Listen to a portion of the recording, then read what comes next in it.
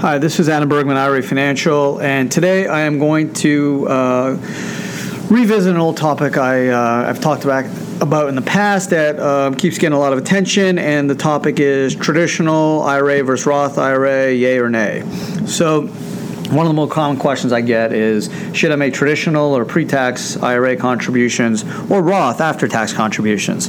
And I'll tell you what I tell my clients. Unfortunately, there's no right or wrong answer. It comes down to a lot of different factors, i.e. someone's financial position, age, investment opportunities, investment projections, and kind of what their financial outlook is. But I want to break down some of the main items one should consider if they're looking to do traditional or Roth contributions. The following items are what you should consider. And it's an important consideration because it's going to determine whether your income and gains from your investment grows without tax or whether it will be ultimately subject to tax when you pull it out. So let me just take a step back and just give you the basics about a traditional and a Roth IRA. So a traditional IRA is also called a pre-tax IRA. And in 2018, like a Roth, you can contribute up to $5,500 or $6,500 if you're over 50. Of course, you need to have income to make the contribution. So if you earn only $1,000 in income, and this is not income from investments like capital gains, interest, dividends, royalties, rental income. This is self-employment or employment income, W-2, for the performance of services. If you only made $1,000, you only can contribute $1,000. If you made more than $5,500, you have the opportunity to contribute more than $5,500. If you made no money but your spouse earned income from performance of services, you can piggyback off your spouse and make contributions, assuming the spouse had enough for you to add and contribute. So, for example, if your spouse only made $4,000 and you made none, then between the both of you can go up to $4,000 in the aggregate for an IRA. So, looking at the dynamics of a pre-tax IRA, obviously the main characteristics are you get a tax deduction for the contributions, which is great. So, if you have taxable income, you reduce your taxable income by your contribution. The downside is if you pull the money out before 59.5, you have to pay tax on what you pull out plus a 10% early distribution penalty. And the reason is the IRS wants to encourage people to save. So they're going to penalize you for taking the money out earlier. And if you can hold out and not take the money out before 59.5, then you just have to pay tax on what you pull out. In addition, once you hit 70.5, you have to take what's called required minimum distributions, which is basically about 3% of your total IRA value as of 12/31 of the prior year into income each year. And the point of that is the IRS doesn't want these accounts growing indefinitely. They want to get some of that money back in the Treasury. And the reason is they allowed you to get the tax deductible benefit of that IRA, reducing your taxable income.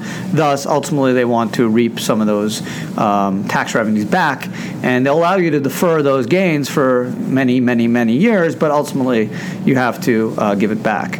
So when you pass, you could pass the IRA to a beneficiary. If it's a spouse, the IRA will go in his or her name, and that person will then be able to take RMDs based off their age. Whereas if you pass it to a non-spouse, there's a different RMD schedule, which you can do either over 5 years or based off that individual's age. And there's different tables the IRS provides yearly so you can calculate your RMD amount. A Roth, on the other hand, is an after-tax account. It came out in 97, named after Senator Roth. It's a different type of account, meaning you do not get a tax deduction going in. But if you're able to hold out and not take a distribution until 59.5, and the Roth's been open at least 5 years, so it's an and. It's 59.5 and 5 years, not or. It's not one or the other, but it's a combination of 59.5 and 5 years. All that income you pull out is tax-free. So the beauty of the Roth is, yes, you don't get a tax deduction up front, but if you can resist taking a distribution until the Roth's been open at least 5 years and you're over 59.5, then you can pull the money out tax-free and never pay tax ever again. which is a huge opportunity, and something that a lot of people, including myself, really are excited about. Also, another advantage is no RMDs, no requirement of distributions. So it's a pretty good estate planning tool because you can pass that on to a spouse who does not have to take an RMD. Eventually, when you pass it to non-spouse children, they have to take RMDs, but there'd be no tax. So I'm a big Roth guy, and we can talk about some of the reasons why one would do a Roth over a traditional. So number one, income bracket. If you don't have a lot of income, you're likely not going to pay a lot of tax.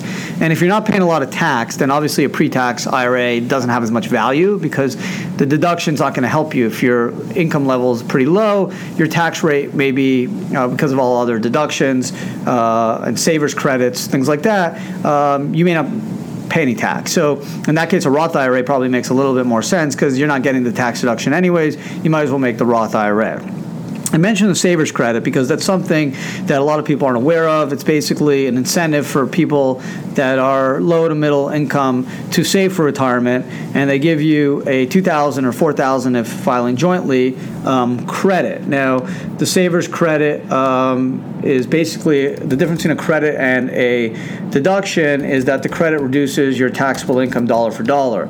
So if you have $10,000 in taxable income, your savers credit of $2,000, for example, would reduce your taxable income from 10 to 8, which is pretty great. Versus a deduction's only going to lower the taxable income. It's not going to reduce the taxable income, but it's going to reduce it's not going to reduce the amount of tax you have to pay, but it's going to reduce the taxable income subject to tax. So if you made $30,000 and you got a $2,000 deduction, you're paying tax on $28,000. Whereas a credit is if you have $5,000 of tax after you've done your calculation, the $2,000 comes off to $5,000, which is a lot more advantageous.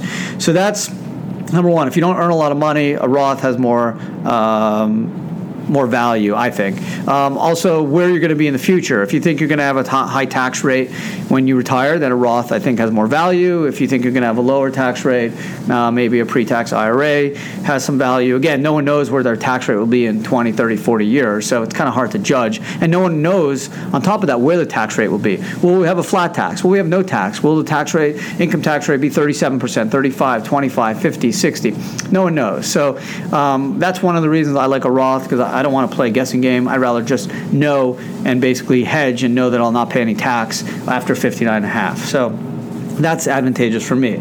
Another thing to consider is your confidence in your investment. If you feel like you're going to do really well in your investments, then a Roth, I think, has some value because you know your investments will turn out well and you're not going to pay tax on any of the income or gains associated with that investment. So that's, I think, a really exciting function or feature of it. Whereas a traditional IRA, you still grows without tax, but ultimately, whether you're 59 and a half or 70 and you pull the money out, you're going to pay income tax. So not as tax advantageous, obviously, as a Roth. So those are the main things. It's really, if you don't earn a lot of money now, do the savers credit, probably do a Roth. If you are earning a lot more money, obviously your accountant's probably encouraging you to do a traditional IRA because you're going to get a tax deduction, and that will be somewhat more tax advantageous versus a Roth. If you have more confidence in your investment, a Roth has more value, I think. I think it's hard to know where tax rates will go in 5, 10, 15, 20, 30 years, so I'm going to kind of leave that off the analysis. But again, there's no right or wrong. Savings is important, whether you're doing a pre-tax or Roth. I think it's a great proposition to do. I'm more of a Roth guy. I'd rather hedge and not pay any tax in the future. I have some confidence in my investments, and I'm looking long term.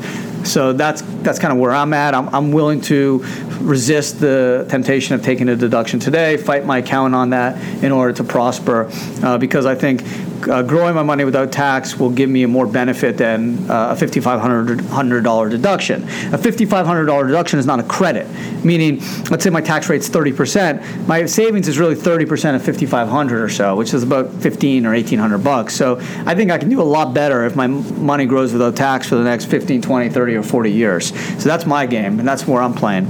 But again, it's up to you. My advice is just save, whether it's pre-tax IRA or Roth. If you're low income, take advantage of Savers Credit. Talk to your accountant about it. It's a $2,000 credit, $4,000 for family, very valuable, traditional or Roth. And I think if you're not, deduction doesn't mean a lot for you, then do the Roth. Personally, that's my opinion. Adam Bergman, IRA Financial. You can follow us at IRAFG on Twitter. Follow us at Instagram, Facebook. You can hit me up on LinkedIn. Love to hear from you. Adam Bergman, IRA Financial. Thanks for listening, and until next time.